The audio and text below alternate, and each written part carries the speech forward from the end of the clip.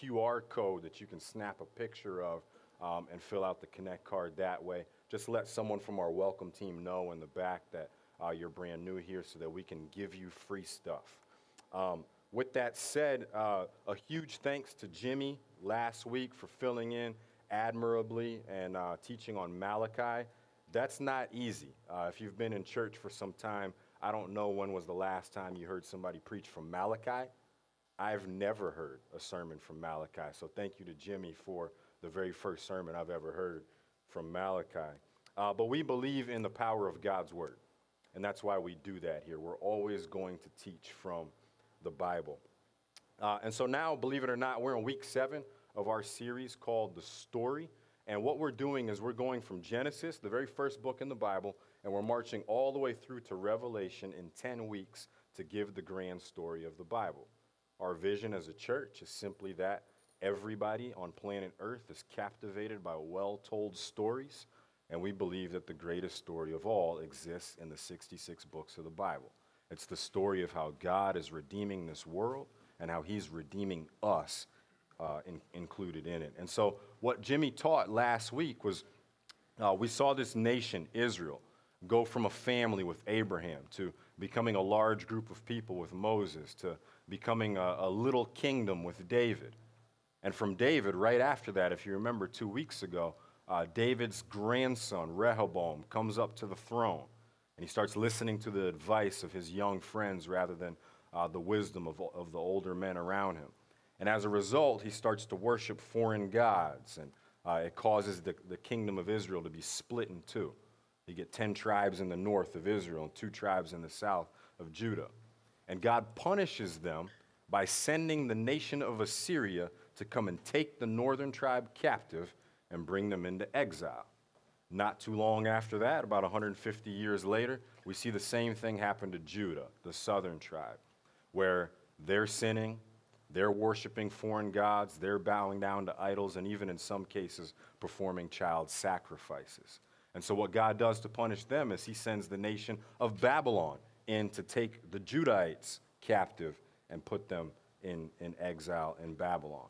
And with all of that happening, God never loses his faithfulness to his people Israel. Continues to promise that he's going to bless them, he's going to restore them, he's going to bring them back. And we heard those words last week through Malachi. But with that said, the Israelites understanding that God's going to continue to be faithful to them, they began to have an attitude of presumption. They began to believe that because they were from Israel, because they're physical descendants of Abraham, that God was obligated to bless them based on ethnic descent. And so Malachi delivered a message of repentance, saying you need to turn from those wicked ways and embrace God by faith in order to be truly saved. See, what they needed to understand was that salvation, and what we need to understand, salvation doesn't come by heritage, doesn't come by location, doesn't come by culture, doesn't come by human effort at all. Salvation is a gift. And it's a gift given by God alone.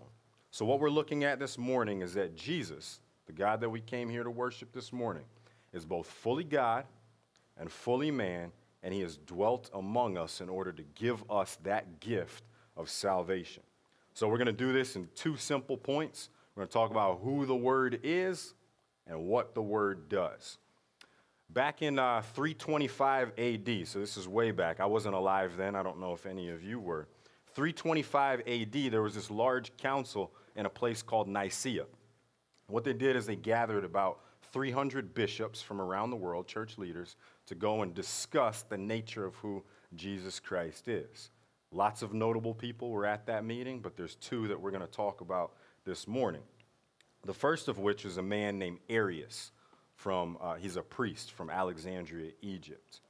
The second is a man named Saint Nicholas, Bishop of Myra, or better known as Santa Claus. So what the council again gathered to discuss was the nature of who Jesus Christ is. They wanted to form kind of this collective Christian opinion, or not opinion, a collective statement on who Jesus Christ is based on what the Bible teaches us. And they began forming the statement and coming up with real precise words and language. Here's what we're going to say. about who Jesus Christ is. And one of the phrases in the statement is that Jesus and God the Father are of the same substance. So Jesus and God the Father are equal and co-eternal and both God. Well, Arius, the bishop from Alexandria, took issue with that statement. He didn't believe that to be true. He didn't believe that Jesus was of the same substance as God. Rather, Arius promoted the idea that Jesus is a creation. Jesus is something made by God. And if he's made by God, he's lesser than God, right? If you're a kid and you play with Play-Doh and you create something special, that Play-Doh is lesser than you. You made it, it's subordinate to you. So Arius is teaching Jesus is God's Play-Doh of some sort. Jesus is not divine. He shouldn't be worshiped. Now, what you probably don't know about Santa, I mean, you know he's a jolly fellow. He gives gifts on Christmas. He's got the long white beard. He's a happy guy. But you probably didn't know how passionate about theology he was. So Arius had the opportunity to explain his view on Jesus being a creation and not being God. And he's got the floor for about 3, 4, 5 minutes. He's going on with his lofty explanation. Santa sitting in the corner. He's building up with tension.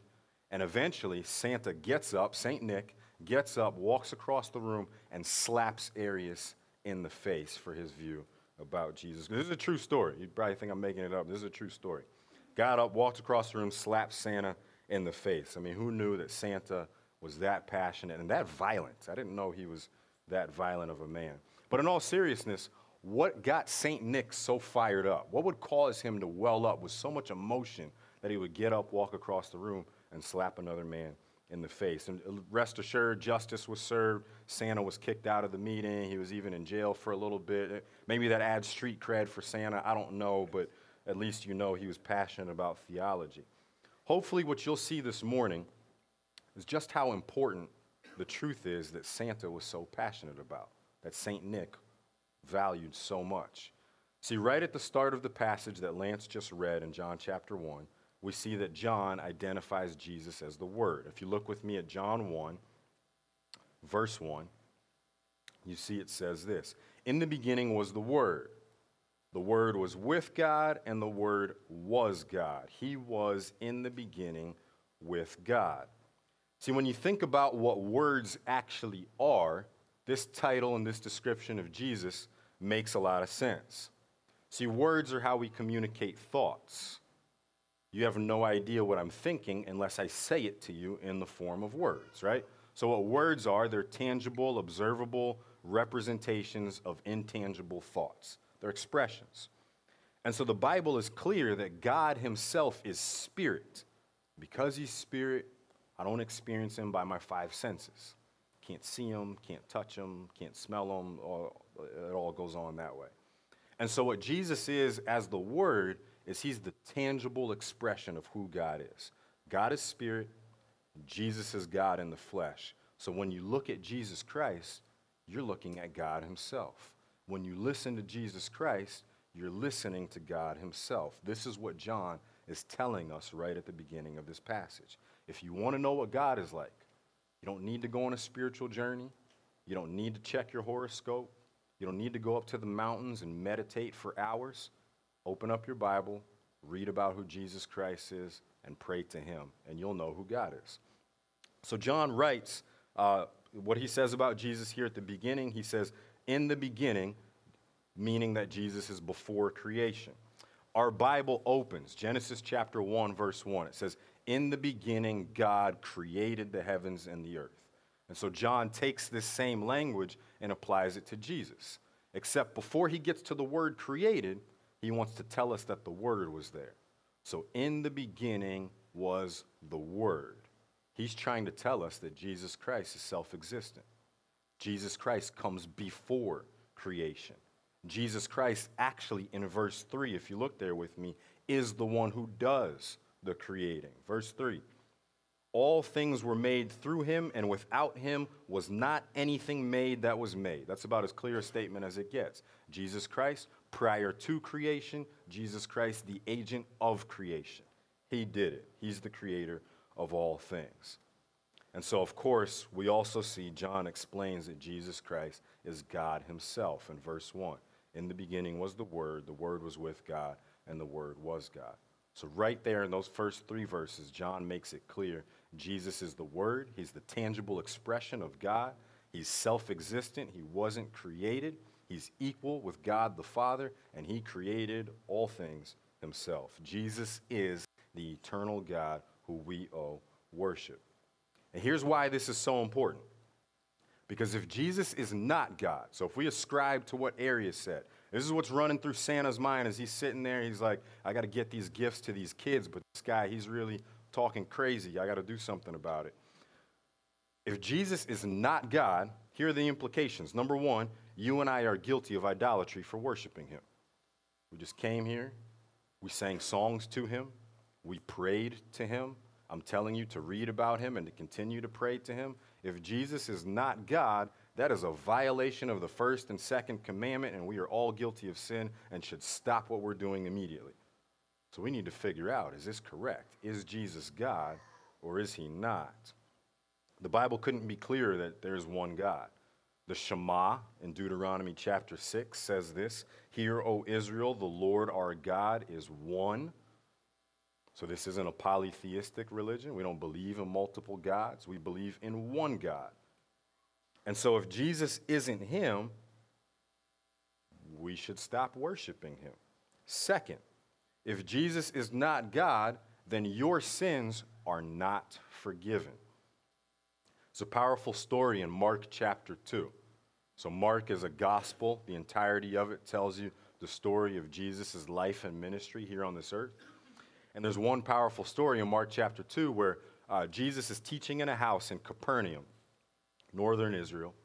And as he's teaching in the house, these 4 men lower their friend who's paralyzed on a mat, and they lower him through the top of the roof right to where Jesus is teaching. So what they're believing as they're doing that, you think about that, they've climbed on top of a roof with a friend who's paralyzed on a mat. They've attached ropes and pulleys and whatnot so that they can lower him down because they believe that Jesus Christ has the power to heal their paralyzed friend. Jesus is demonstrating that he's God. The text tells us he sees their faith. Again, think about that.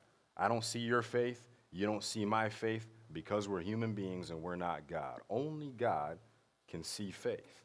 And so the text tells us that Jesus sees the faith of these 4 men and the paralyzed man on the mat, and Jesus' first words to him are, Son, your sins are forgiven. Immediately, there's a religious elite who are sitting around hearing Jesus say this. And in their hearts, they start to say, how is it possible for this man to say that he forgives sins? Only God can do that. Again, they don't say it out loud. They're saying it in their heads. Jesus perceives what they're saying and then speaks to that. He says, just so you know, I have authority to forgive sins. And he turns to the paralyzed man and he says, rise and walk.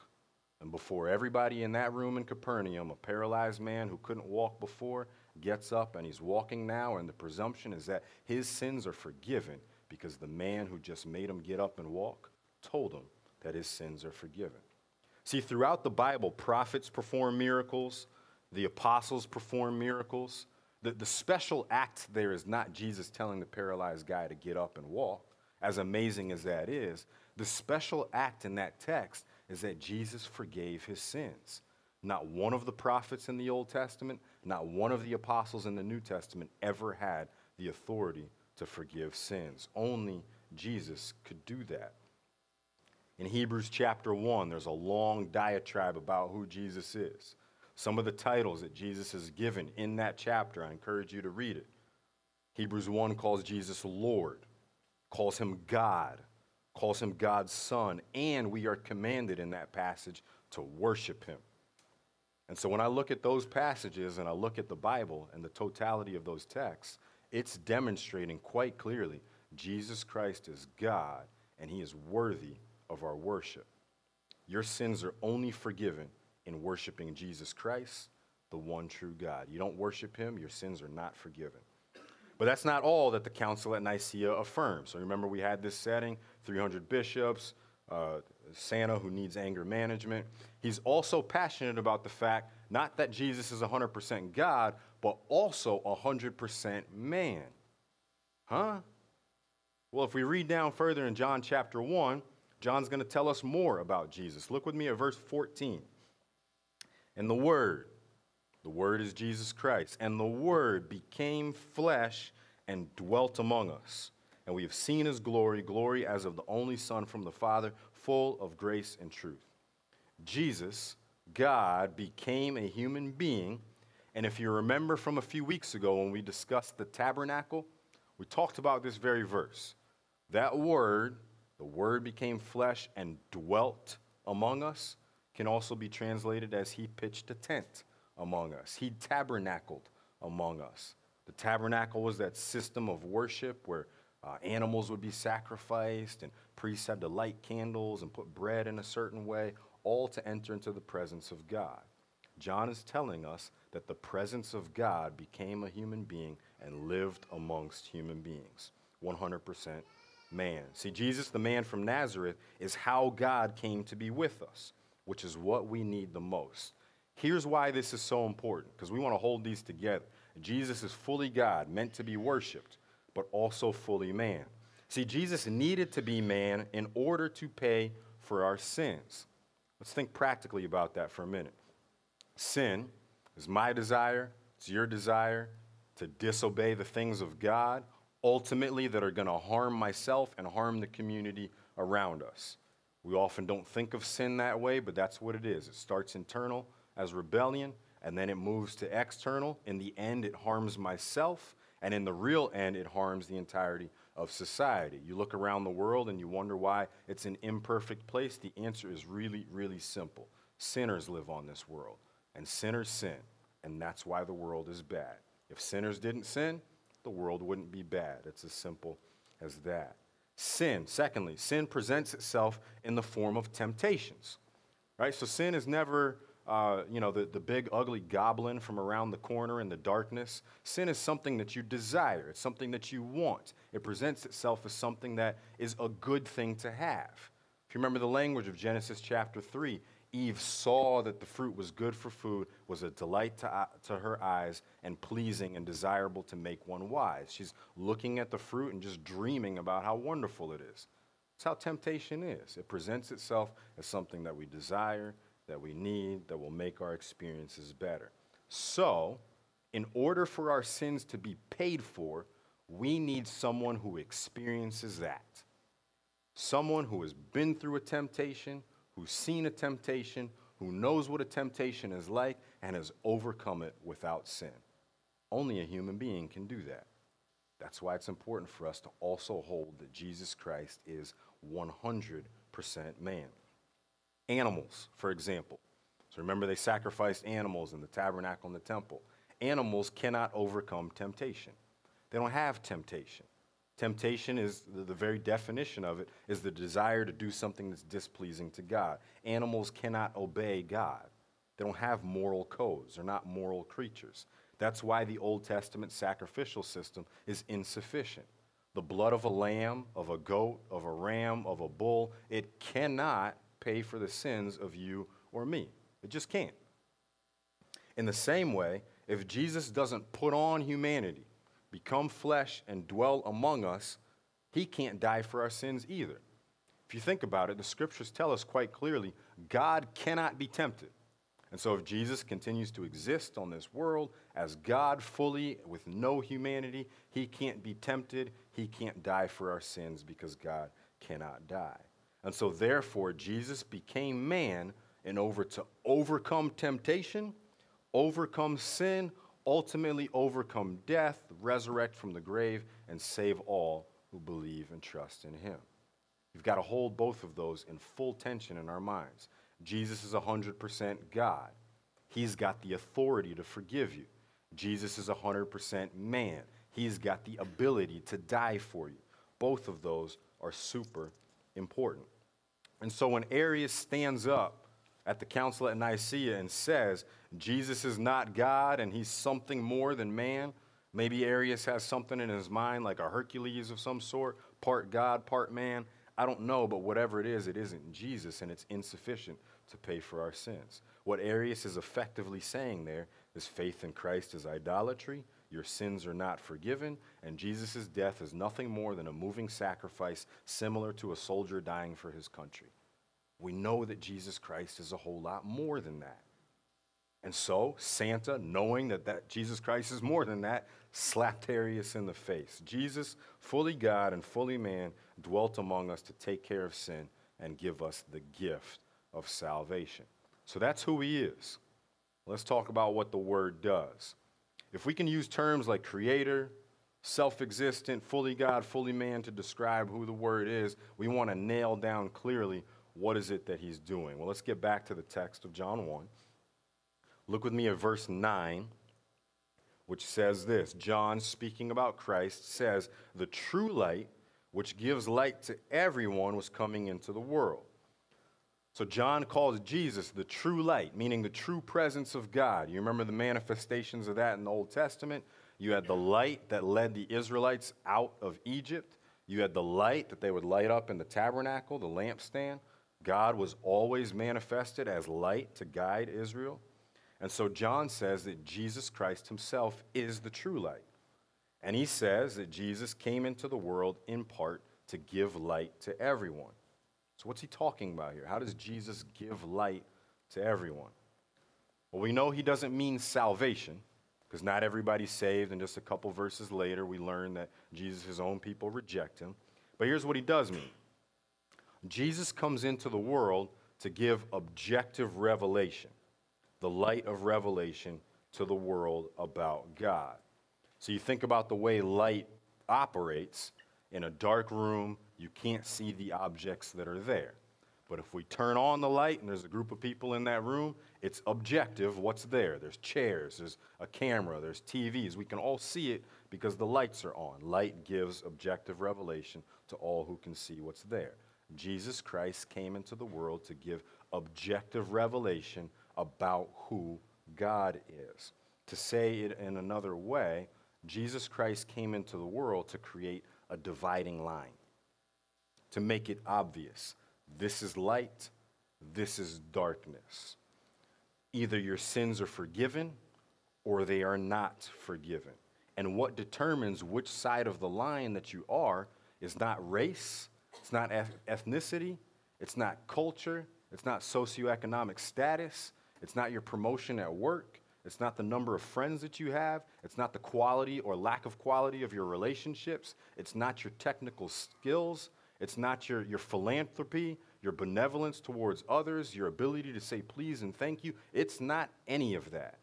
What determines whether you're on the light side of the line or the dark side of the line is how you approach Jesus Christ. And that's it. Verse 11 states that even Jesus' own, look at verse 11, he came to his own, and his own people did not receive him. They chose to remain in the dark. There's that dividing line. The way they approached Jesus Christ, they looked at him, they said, nah, not God. Let's reject him. He's out. And so these are the people through whom, this is Israel that John's talking about. These are the people through whom God made all those promises we've talked about these last 7 weeks. Abraham, Isaac, Jacob, Moses, David, the whole nation of Israel. This is the nation that God had been promising to bless, and they completely reject the blessing because it came in the form of a man, Jesus Christ, who challenged their sins. They called Jesus a blasphemer. As you read on in the Gospels, they tell him that he had a demon, telling him that he's crazy. They beat him, they spit on him, they hand him over to the Roman authorities so that he could be crucified like a common criminal. They rejected Jesus, choosing to be on the side of darkness rather than on the side of light. But verse 12 gives us this unbelievably great promise. Look at verse 12 with me. But all who did receive him. So we're told in verse 11, Jesus' own people, the Israelites, they rejected him, they didn't receive him. But verse 12, all who did receive him. And then John defines what he means by that. Who believed in his name. So if I believe in Jesus Christ's name, I have received him. He gave the right to become children of God. And look at verse 13, how that happened. Who were born not of blood. So it's not physical descent. not of the will of the flesh. It's not effort by me choosing, nor of the will of man, but of God. Here's what John is saying. Believing in Jesus Christ is receiving Jesus Christ. You receive Jesus Christ, you become the children of God that God has been blessing and making promises to for all time's sake. Here's the point. God created for himself a people born of faith. God's children, the ones to receive all the blessings of his promises, weren't just a nation. They weren't a specific ethnic group. See, God's children are those who have come to the light by believing in his Son. So what did Jesus come to do? He came to reveal to the world the true way to God and create a people of faith who are blessed and forgiven. So here's the takeaways. Here's what I want you to go home with, remember, thinking about, believing in, trusting in. Number one, the fact that Jesus is fully God means that he can save you. He can forgive you of all of your sins. Matter of fact, he's the only one who can forgive you of all of your sins. He is God. One of the biggest hang-ups for people in coming to church is this concept of forgiveness. See, a lot of people, it's not, I think the misconception in our world today is that the reason people don't come to church or get involved with church or take Jesus seriously is that they've assessed the facts. They believe the Bible to be fantastical. They believe this to all be a myth and not believable. That's not the case, at least not in America. Vast majority of people believe that there's a God out there. What they don't believe is that they can be forgiven for what they've done. Everybody takes an honest self-assessment. You know what you think about. You know what you like to do. You know exactly who you are and what you've done. And so you believe that walking into the four walls where a church gathers to worship, I am not good enough to do that. Get that thought out of your mind. Jesus is fully God. He can forgive you. Look at the people we've just talked about who he has forgiven. Abraham took his wife and handed her over to Pharaoh. I can't think of a more wicked thing to do. Oh, but Moses says, okay, hold my water, Abraham. Moses goes and murders two guys.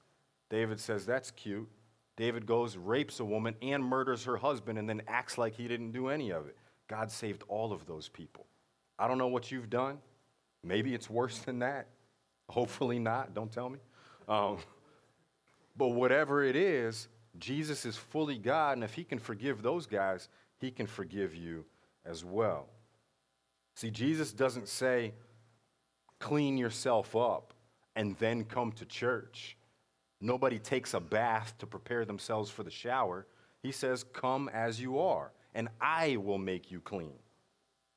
Jesus Christ is fully God. He has the ability to forgive you and make you clean. Second takeaway, the fact that Jesus is fully man means that he's an acceptable replacement for you and he understands you. At the end of Hebrews chapter 4, one of my favorite passages, Hebrews 4, verses 14 through 16, it talks about how we don't serve a high priest who can't identify with our weaknesses. It's not like we're serving this transcendent God who looks at our lives and says, get it together. You're messing this up. You've got no idea how to live life properly. He's speaking as one from experience. Because Jesus Christ became fully man, he understands the difficulties of this life. I'm pretty sure once or twice Jesus may have even worshiped without air conditioning. He may have done that. We desire to be one way, yet vices take hold, sin creeps up, we find ourselves disappointing ourselves yet again. It's just life. That's how we live our lives. We don't live perfectly. But Hebrews 4 says that we serve a high priest, Jesus Christ, who gets that. He knows what it's like to be tempted, to fight that battle and that temptation, yet he's the perfect one who overcame it. And because he faced every temptation but didn't sin, Jesus is a worthy and acceptable sacrifice on our behalf. He died for us. His blood can really cover your guilt if you believe in him. Third and final takeaway. The fact that believing in Jesus makes you children of God means that the promises and the mission of Israel is yours to be had.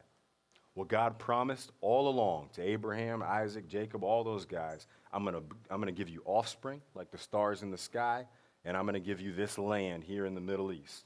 Well, you know how those promises are fulfilled in us? When Abraham looks up at the stars and sees that God's promising him all these offspring, figuratively, that's you and I.